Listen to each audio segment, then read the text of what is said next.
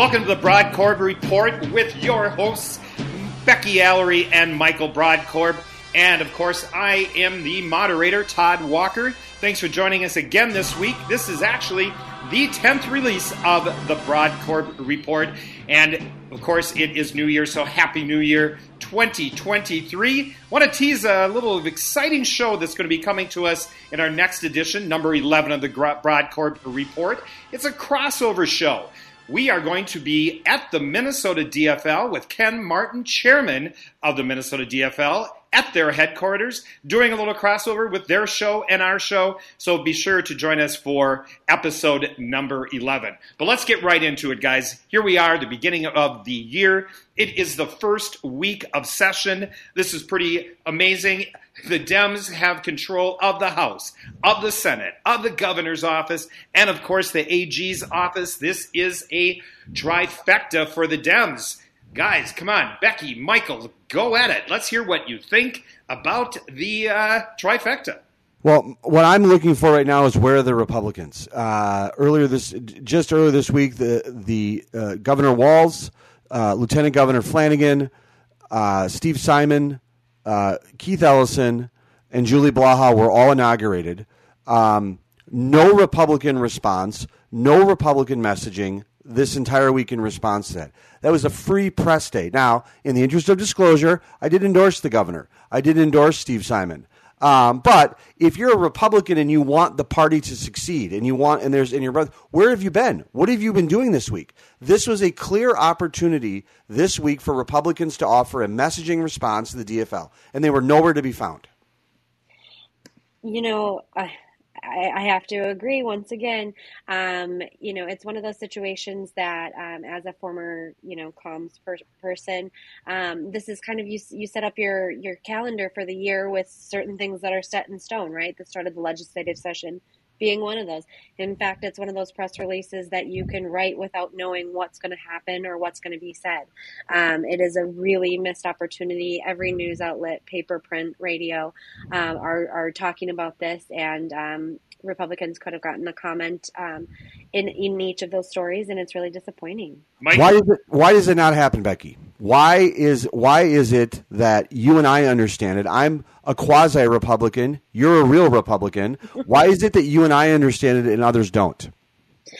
Oh, that's $1 million question, right? I think that, we certainly at the state party know that there's a lack of staff that at this point. I don't know that they have a communications director or have a full-time comms operative over there. And so I think that's really what I would point to. Again, this is something that I would think even somebody else handling that, whether that's their main job or not, there's a dozen different things throughout the year that you can have prepared. It's like just prepped up and ready. Once again, the governor comes out, is going to spend, it's these things kind of write themselves with just plain red meat rhetoric. And it's also a missed opportunity, not only to message in the press, but also to send that out to our activists, right? This is a missed opportunity for the party, for these leaders, to send it out on social media and to send an email to the activists saying, we're here fighting for you. Great point. No, I think she, once again, she's showing why she's the voice of reason. That was a well-articulated response and question. I got nothing further to add. One thing that I did want to add, though, because, I got to bring us back around to give some criticism to the Democrats here, too, and to your favorite Governor Walz. In his speech, two things that really stood out to me. One, he said they, meaning Minnesota voters, chose hope over fear. Now, great line. Love having that in a speech. Something I would like to insert in a speech if I ever have the ability to write for a governor's inauguration speech at some point. However, if you were watching the news or TV this last election cycle, I think there was a fair amount of fear mongering from those Democrats. So I don't necessarily know that's a valid statement there. But the one, are you serious? Yeah. You don't think that Scott Jensen engaged in fear? You don't think that Scott Jensen?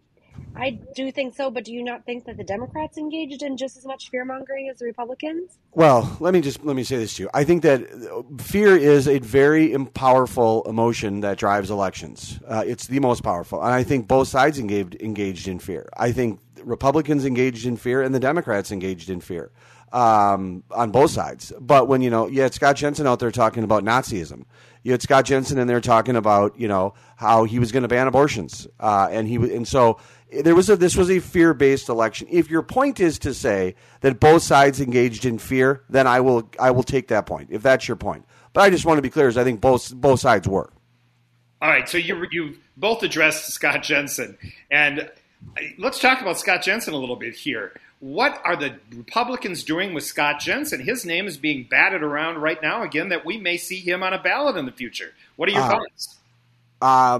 I'm really surprised and frustrated by this. I pulled out the remaining hair that I had yesterday when I saw on social media that Scott Jensen was going to be having an event at the state capitol. Look, again, before Becky says it, I endorse Governor Walz. I picked him over Scott Jensen. That being said, this is an opportunity in 2023 for it's a new year, new resolutions, new opportunities. To give Scott Jensen a platform in 2023 for legislative Republicans to be giving him a platform and building him up, I think is a cataclysmic mistake. Scott Jensen was the new Coke of the past election cycle. He's been the consumer has said they don't want it. They don't want him around anymore. His brand was rejected, and Republicans have to look to the new Republicans that are in the House, new legislative Republicans, and to have a new Republican brand, and it's not Scott Jensen. He needs to go away. Becky. Listen, I'm all for failed candidates staying involved in some respect, handing over lists, making sure their folks vote, for the upcoming endorsed candidate, that whole thing. But in this situation, I really think that he does need to take a step back. Him headlining events is a step too far. All right, so we've talked a little bit about what's going on right here in the state of Minnesota, but let's not ignore what's happening on the national stage. I can't help but look over my shoulder here and look at going between CNN and Fox News, and Kevin McCarthy, GOP from California, has failed again to secure the necessary votes for the first round to become the Speaker of the House. Now, of course, when many of you are hearing this podcast, this probably will be resolved, but take it away, guys. What do you think is happening on the national stage? Becky. We knew this one was going to be close, that's for sure. It certainly is not a vote of confidence that it was brought to the floor 15 votes shy of the first ballot. It sounds like there was some wheeling and dealing that the Freedom Caucus was trying to get to secure or to say that they were going to vote for McCarthy. That didn't happen. But at the end of the day, this is the first time in 100 years that the House has not elected a speaker on the first ballot. I guess nothing should shock us anymore. I want to point out to our listeners, Becky, and I've never worked on Capitol Hill out in Washington, but Becky, you have legislative experience out there, correct? Yes. So explain that. Just give a little context so people understand. Yeah, so I spent 3 years on the Hill working for Congressman Emmer. I will say when I was out there was Speaker Boehner did resign, and so there was a speaker election. It was a little there was excitement surrounding that, not because of what happened on the floor, but what happened behind closed doors. They did go into conference expecting it to be McCarthy that came out as the speaker nominee. Some stuff went down and Paul Ryan came out as the nominee and then was confirmed on the floor. So these kind of things do happen, but typically what comes to the floor is wrapped up in a tight little bow. I saw someone tweet that Nancy Pelosi would have never let this happen, and not trying to give any props and take Michael's role of giving props to our Democrat friends here. But Nancy Pelosi would have never had this happen, and so it is a little shocking that it not only was a vote too shy, but 15 votes shy in that first ballot. Michael, final comments? I would encourage our listeners to go back to a couple episodes ago, and we discussed this. Becky and I both I had some analysis that we thought that this was going to be a tough vote potentially for Speaker McCarthy. I like to give a plug out to my late father, who always told me that math was a part of politics, and it does come down to math. And the number we need to be focusing on right now is 218. And by the time this podcast comes out, the question will be: has someone gotten to 218? But we'll probably cover the subject at our next week's episode too. All right, let's move on to some news that happened here locally that was rather tragic. Last Thursday, right around Christmas, the Hennepin County Attorney's Office charged 18-year-old Tashawn Adams Wright and 17-year-old Levon Longstreet, both from Minneapolis, with second-degree murder in connection to the Friday shooting that left 19-year-old Jonathan Hudson dead. He succumbed to his injuries after being shot inside the Nordstrom's department store at our famed Mall of America. Initial reactions I'd like to hear from you, Michael, because Michael was able to score a great interview with Rob Doar. He's the government relations consultant, political analyst, and senior vice president, government affairs for the Minnesota Gun Owners Caucus. Michael, initial reactions to your interview. I was really, first of all, Rob Doar is someone that I know on social media. I think we had spoken before on the phone, but it was my first time in an interview with him. I respect Rob Doar immensely, and I discussed that in the interview. Part of the reason why this was such a hot topic for me and so relevant and why I want to discuss it is obviously because of the tragic news and the events that occurred at the mall. But also, I'm a dad, husband, 3 kids. My kids love going to the Mall of America, and I grew up, with the Mall of America and it being a place for fun in your life.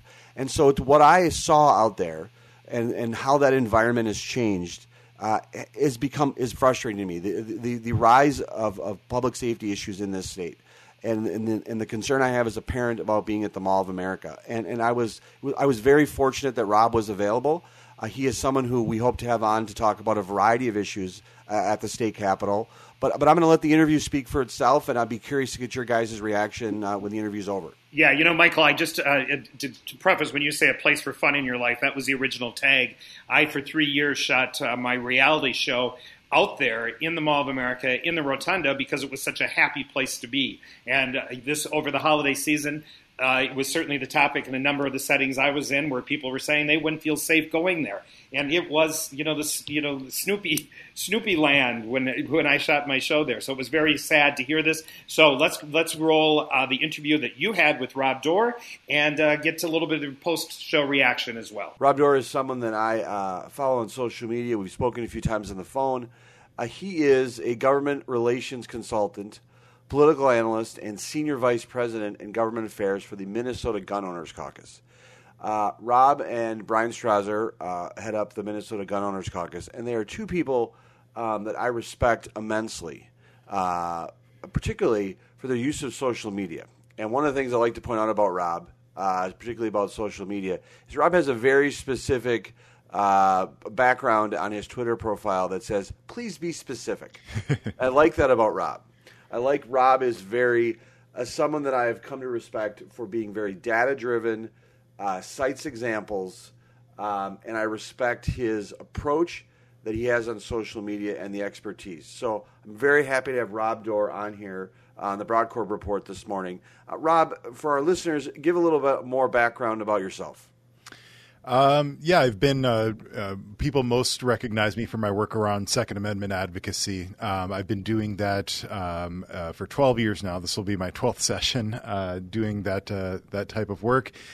Started off as a volunteer, and then I was lucky enough, to be able to go full time with the Minnesota Gun Owners Caucus, about, 4 years ago. So it's been a fun ride. I've got background in law enforcement. I've also, relevant to the topic we'll be talking about, I've worked in private security, and then I'm also a student at Mitchell Hamlin School of Law. So I kind of leveraged that decade of experience working in and around politics and at the Capitol, and applying that towards a new legal career. Well, that's fantastic. So Rob and Brian in particular are someone that Becky and I have spoken about before, having on the show for a number of subjects. They are someone that we would like to have on repeatedly because partisan politics aside, I found them to be incredibly good advocates for the issues that they're passionate about, which a lot of us are. And where I wanted to talk to Rob specifically about was Mall of America, recent shooting, and security. I noticed on social media, you're at Rob Doar on Twitter, that Rob was recently at the Mall of America. I was also recently at the Mall of America. And in light of some shootings and other security issues at the Mall of America, they have implemented new security protocols at the mall. I'd like to turn it over to Rob to kind of describe the reasons for the new protocol and his thoughts on them. Yeah, so in the wake of the most recent shooting, I think it was December 27th, a couple days after Christmas, where for the third time in a year, there was a shooting at the Mall of America. And, I think when we see the headlines, we assume that it was somebody went into the mall and started shooting. But each of these instances turned out to be people either, all of them with personal beefs and most of them with pre-existing relationships. And the mall has decided since then to institute some at least visible security measures. Their efficacy, I think, is somewhat dubious, and we can talk about that a little bit more. But the idea being that they want to give the appearance that they're going to be limiting the ability to carry firearms in the Mall of America. What is your perspective on that? Well, so there's a few different issues. I know anybody who knows me knows our longstanding position that the mall is prohibited from banning the possession of firearms themselves due to Minnesota statutes. Minnesota statutes state that a landlord cannot restrict the lawful carry of a tenant or their guests, 624-714.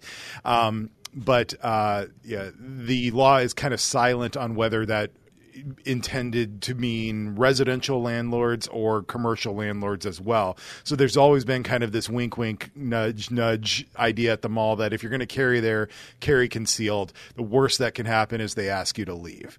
So there's that legal aspect of it, which I'm really not going to spend too much time getting into because that really has to be fleshed out in the courts. My opinion is a plain reading of the statute means that you can carry lawfully at the mall despite their no guns policy. But I never underestimate the ability of Minnesota courts to view unfavorably upon the rights of gun owners in this state.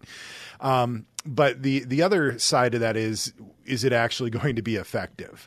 And what I saw was individuals from a security company, and they're from a security company that is known for kind of rapid response. Hey, we need a bunch of people here quickly, and they basically turn up a bunch of bodies, not people who have a tremendous amount of training or experience in site security or public safety, but people who have passed a background check and can follow instructions. And I'm not disparaging them at all. I think they're doing fine with the work that they were put, but they're not experts in this area. They don't really know what to look for.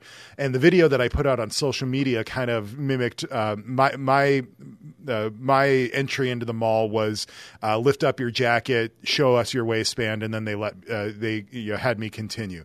My kids had a bag with them, and they quickly looked in the bag. Later on throughout the day, they introduced these dowel rods. They had these 8-10 inch dowel rods, and then I observed them rubbing them across the small of people's backs. I found that particularly humorous because most people, when they carry firearms, they carry on their sides, not at the small of the back.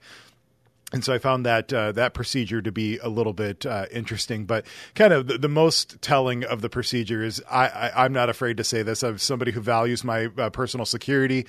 I was carrying the entire time. I went past these security personnel 3 separate times, bringing stuff out to the car. My son forgot his wallet. I needed to go and grab it. And each time I was able to pass through undetected with my firearm carried. So while I think the intent of this is to make shoppers at the mall feel safer, make it look like that there's enhanced procedures, and I think that's really kind of all that they're going to get, and it is going to achieve that purpose. When mall patrons go in, they're going to feel safer, and I think that's about the extent of it. Let me ask you for a second. You disclosed that you were carrying. What would happen if you walked into the mall? They noticed that you had a firearm. What would happen in that sense? It would be. I think it'd be good to educate some of the listeners. What would happen because I have a carry permit. I know a number of people that do it. I'd be very curious from your perspective and your expertise, what would happen in that situation? What would you do? Yeah, so there are very few places under Minnesota law and federal law that are inherently criminal just to carry to. So if you think of schools, if you carry to a courthouse without notifying the sheriff, if you carry inside a federal building, all of those are immediate crimes just by nature of carrying. In Minnesota, when you see these private locations, such as the mall, that have signs that say bans guns on these premises, almost every time the signs aren't compliantly posted, and the mall certainly isn't compliant with Minnesota statutes. But that's really irrelevant because in order to be guilty of a crime, first you have to be informed of the location's policy. So they can do that by a sign, by telling you, by having an audio recording, any of those means. And then the second part of that is they have to demand compliance with that policy. So until somebody actually personally asks you to leave, you're not breaking the law until you refuse to leave. Once you refuse to leave, then you are breaking the law, and you can also be trespassed out. So what I saw in one of the responses to my social media, somebody was carrying a pocket knife, and they were given the opportunity, that was spotted, and they were given the opportunity to go and return the pocket knife to their car and come back. So I imagine that's what's most likely going to happen. The mall could technically trespass, but then that runs into some other legal issues with the law preventing people from being trespassed out of a location simply because they were lawfully carrying. What, from your perspective, is the safety complexities of the Mall of America? From your analysis, my understanding just from reading and studying this in prep for the show, 27 entrances into the mall. It's a unique facility in that sense. What type of security challenges does it present to the average shopper, someone there looking to just do some shopping or participate in some of the other attractions that are there? Yeah, I think it is rather challenging. I was chatting with a Bloomington police officer who I knew, bumped into at the mall, and was chatting with him, and we were talking about that, how it's extremely challenging because unlike a stadium, I think a lot of people are comparing it, well, hey, we have metal detectors at stadiums. Why can't we do it here? Stadiums, like if you go, I don't go to the U.S. Bank Stadium frequently, but I'm a season ticket holder to Minnesota United. There's 4 entrances that you can get into the Allianz Field. That's it. And there's 6 or 8 sets of metal detectors at each of those entrances, and they're staffed 1-to-1. Every metal detector has one person watching the entry. That's a tremendous amount of staffing that you need. Now, if you imagine at the mall with 27 separate entrances on different floors, I don't even think they have the staffing to achieve that kind of a security process that would mimic what we see at stadiums. So then you're talking about closing down entrances and then forcing people into a few different funnels, which is, if you just look at the inflow and outflow of traffic at a stadium, you can anticipate that people are going to be arriving within a small window of time. So you can anticipate you're going to have a big rush, hour and a half before the game until the start of the game, and then you can start to wind things down. You can't do that at the mall. You have to have virtually the same amount of staffing all the time. I think it's incredibly unlikely that we're going to see the types of metal detectors and things like that we would see at stadiums at the mall, which is what a lot of people are calling for, absent just a huge inconvenience to the average shopper. What I do think might possibly work and might serve as a deterrent is if you do have kind of randomized checks. So if you have teams of security personnel at particular times when the data kind of shows that there's an increased likelihood of criminal action and things like that, randomized checks. You're randomly pulling people out. You're doing metal detector sweeps. You're recognizing kind of common people who may have caused problems in the past. Doing that kind of thing when nobody actually knows what the particular security protocol is going to be at any entrance at any given moment is more likely to serve as a deterrent as a consistent, kind of just cursory bag check and visible inspection, which people can then plan ahead about how to circumvent. I'm a season ticket holder to the Vikings, and so I I plan ahead for the fact that, okay, I'm going to have season tickets to the Vikings, and that is going to be a facility where I'm going to have to go through a metal detector. I'm going to be with 66,000 other Minnesotans, a high visibility, high trafficked event. But I understand that based on metal detection or things that my security is and my safety is relative to what's at the facility. The other reality though is that U.S. Bank is the only place I can go see the Vikings play. I can't go down the road and see another professional team play, another NFL team. So I think one of the challenges, and I'm curious about your perspective on this, if the mall were to implement rigid security, the type of security that would pass the Rob Doar test, wouldn't that make it difficult for the mall to succeed financially? I mean, wouldn't someone just go to Southdale or Ridgedale or Rosedale or one of the other malls to shop because of the problems that it would entail?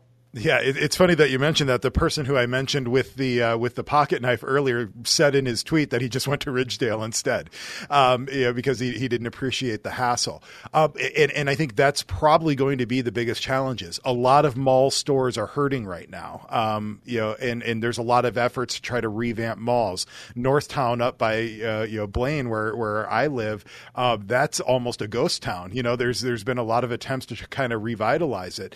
So I think the mall is struggling staffing wise. You couldn't look anywhere in the mall without, desperate pleas to try to join their security force with a $1,500 bonus. So I question if they even have the capability of doing this, but then, associated with that is going to be increased costs, and those costs are going to be passed on to the mall, tenants, and which will then be passed on to the mall consumers. So I think you'll be looking at instances where the prices are going to be going up at the mall, combined with the increased security hassles that you'll confront. And I think you're absolutely right. I think people will just choose to go somewhere else. One of the things that I frequently follow your Twitter account for, and I have I'm a big fan of Twitter and social media, but I have a list of Twitter followers that I create my own VIP list, a list of people that I consider the best of Twitter and people that I watch on a regular basis. Rob, you're on that list. You've been for a very long time, in part because of, first of all, I like your analysis. I like your commentary, even if I disagree in some ways. I like the fact that you have, please be specific. I like that you engage on very specific data-driven points. One of the other areas that I always enjoyed reading your analysis and commentary is matters related to public safety and crime. You will offer a lot of analysis and commentary on that and offer some perspective. And so you're on a list of people that I watch. Brian's on that list too. A group of 15, 20 people that I read on almost a daily basis. And I would encourage the listeners to follow Rob on Twitter. Rob is someone who, even though we might not agree on all issues, I absolutely respect immensely, and is someone who I hope we can have on this show on a frequent basis, because I do consider him a subject matter expert on a variety of subjects. If you haven't visited Rob's website, by the way, please go to robdoar.com. Hands down, one of the best websites I've ever seen for personal branding. But it shows you a list of all of the things that Rob has an expertise in, and it's vast and impressive. It wouldn't surprise me if Rob at one point was an action figure that our kids would be able to buy at his store. He's pretty impressive background. I like to ask you somewhat of a personal but also professional question. Would you feel safe at the mall if you couldn't carry? Yeah, I think just looking at the numbers, I mean, the mall has 40 million people who visit a year, and, there's been 3 incidents over the course of a year. So, the odds are incredibly low that an issue is going to happen.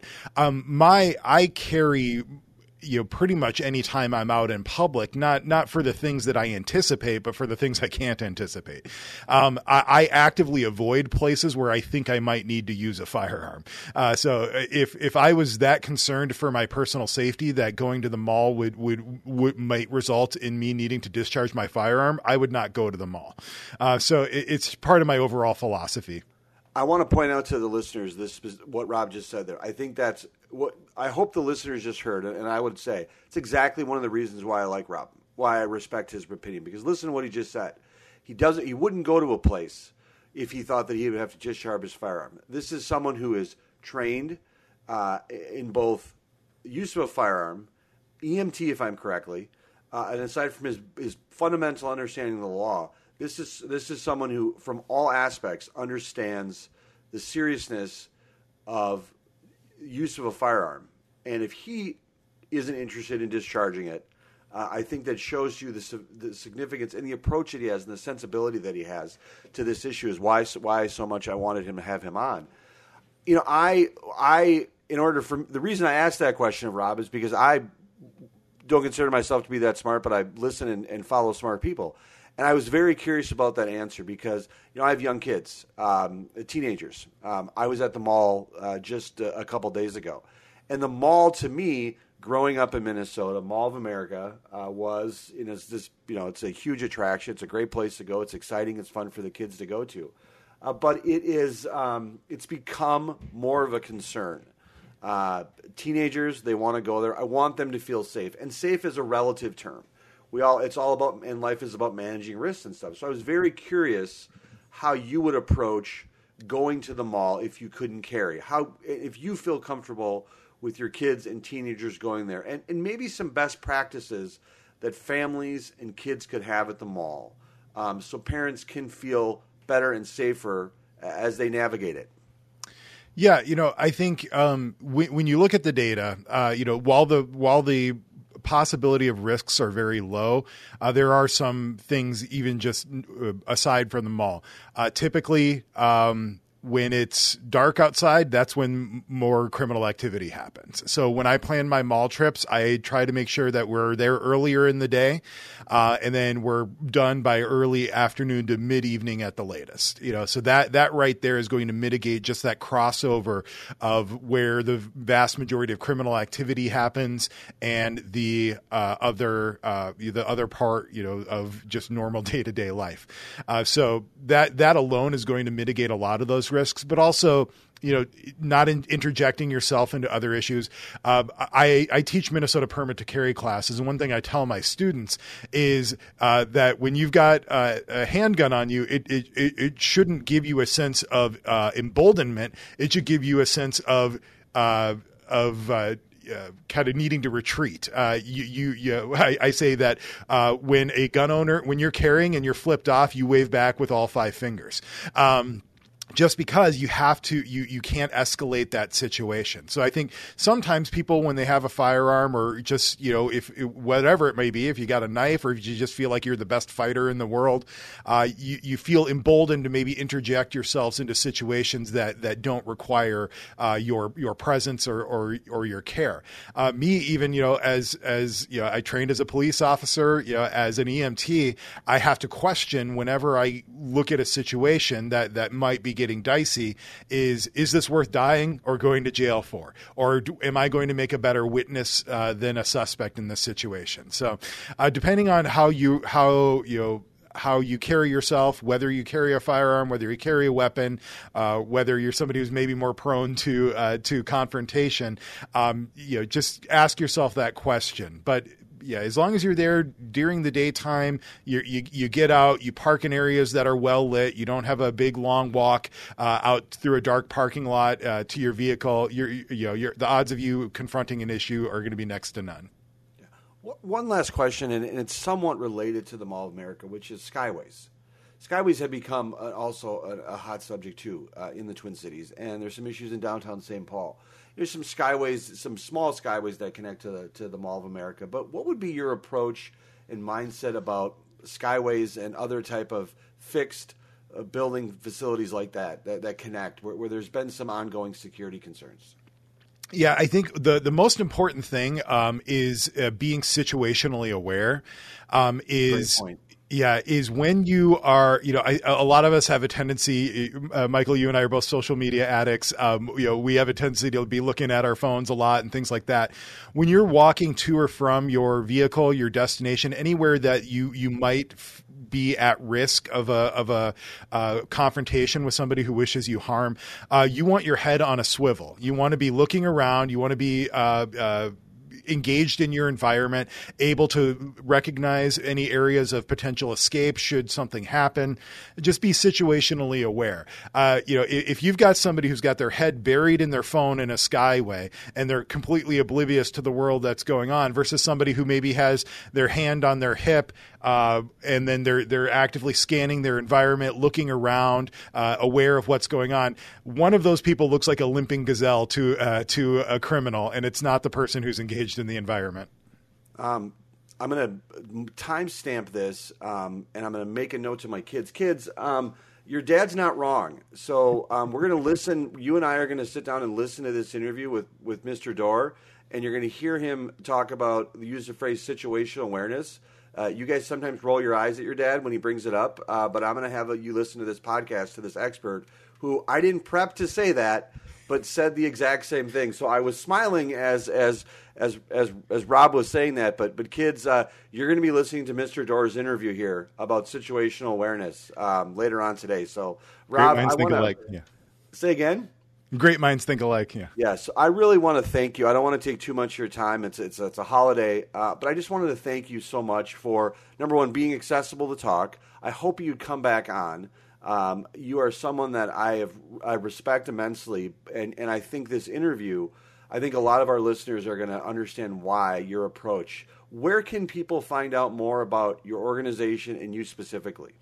Yeah, so my Second Amendment focused stuff you can find out at gunowners.mn. That's the Minnesota Gun Owners Caucus. We pride ourselves in being professional in our approach at the legislature and working with all sides to try to communicate the issues that our members care about. It's easy to go up and thump your chest and talk like Macho Man Randy Savage about my rights and, from my cold dead hands. But when you're facing a trifecta of Democrat control from Democrats who are not particularly friendly to Second Amendment, you have to broaden your approach a little bit. And we pride ourselves in that professional approach and that pragmatic approach. Personally, Twitter at Rob Doar, ROBDOAR, and then robdoar.com, which you just reminded me I need to update a few of my more recent interviews and things, which this interview will be on there too. So I appreciate that. Rob, thank you so much for your time today, and I really do hope that Becky and I and others associated with the Broadcore Report can have you on later on. You're just a tremendous resource, a fountain of information. I thank you so much for your professionalism, your advocacy, your sense and your common sense and judgment. And I thank you so much for being with us today. My pleasure, Michael. Well, that was my interview with Rob Doar that I conducted, and I thought he's certainly a subject matter expert on a variety of subjects, but I'd like to get your guys' reaction on what Rob had to say. Yeah, I would start out with just two comments. I think this is an interesting spot that we as Republicans, but as a whole society, find ourselves to be in, right? We want to increase public safety measures across the Twin Cities, across the state, across the nation. But we also want to have that balance of freedoms and liberties that are afforded to us. And one of the comments he mentioned, not have the hassles, and, in quotes, that the gentleman who had his pocket knife, said he went to a different mall because of the hassle. So it's kind of that intersection of how exactly we work through these issues, I think is, going to be a lot. I think we're going to hear a lot more about that. But one thing I wanted to clarify or to point out, and I appreciate you highlighting this as well, the comment that Rob had about, no interest in discharging his gun. I think a lot of people, when they think of, quote unquote, gun-toting Republicans, they think of trigger happy, looking for any excuse to use their weapon, which is not the case. And I think a lot of times if you read the news, watch the news, it is very, very often, those who are carrying illegally that are typically those that are involved in gun-related crimes. So I do appreciate that somebody like Rob, pointing that out. He is somebody that obviously is very passionate, fights very hard for the Second Amendment rights and gun rights, the right to safely, legally carry firearms. It is really important to note that. All right. Yes, very informative interview. Nice get there, Michael. But let's move on to our tweet of the week. What do we have here? Becky, let's hear yours first. Yeah, first of all, I do apologize. I listened back to some audio. I say a lot, so I'm going to really work on that. But thank you to everybody who could maybe not hear it, and hopefully I didn't just draw attention to that.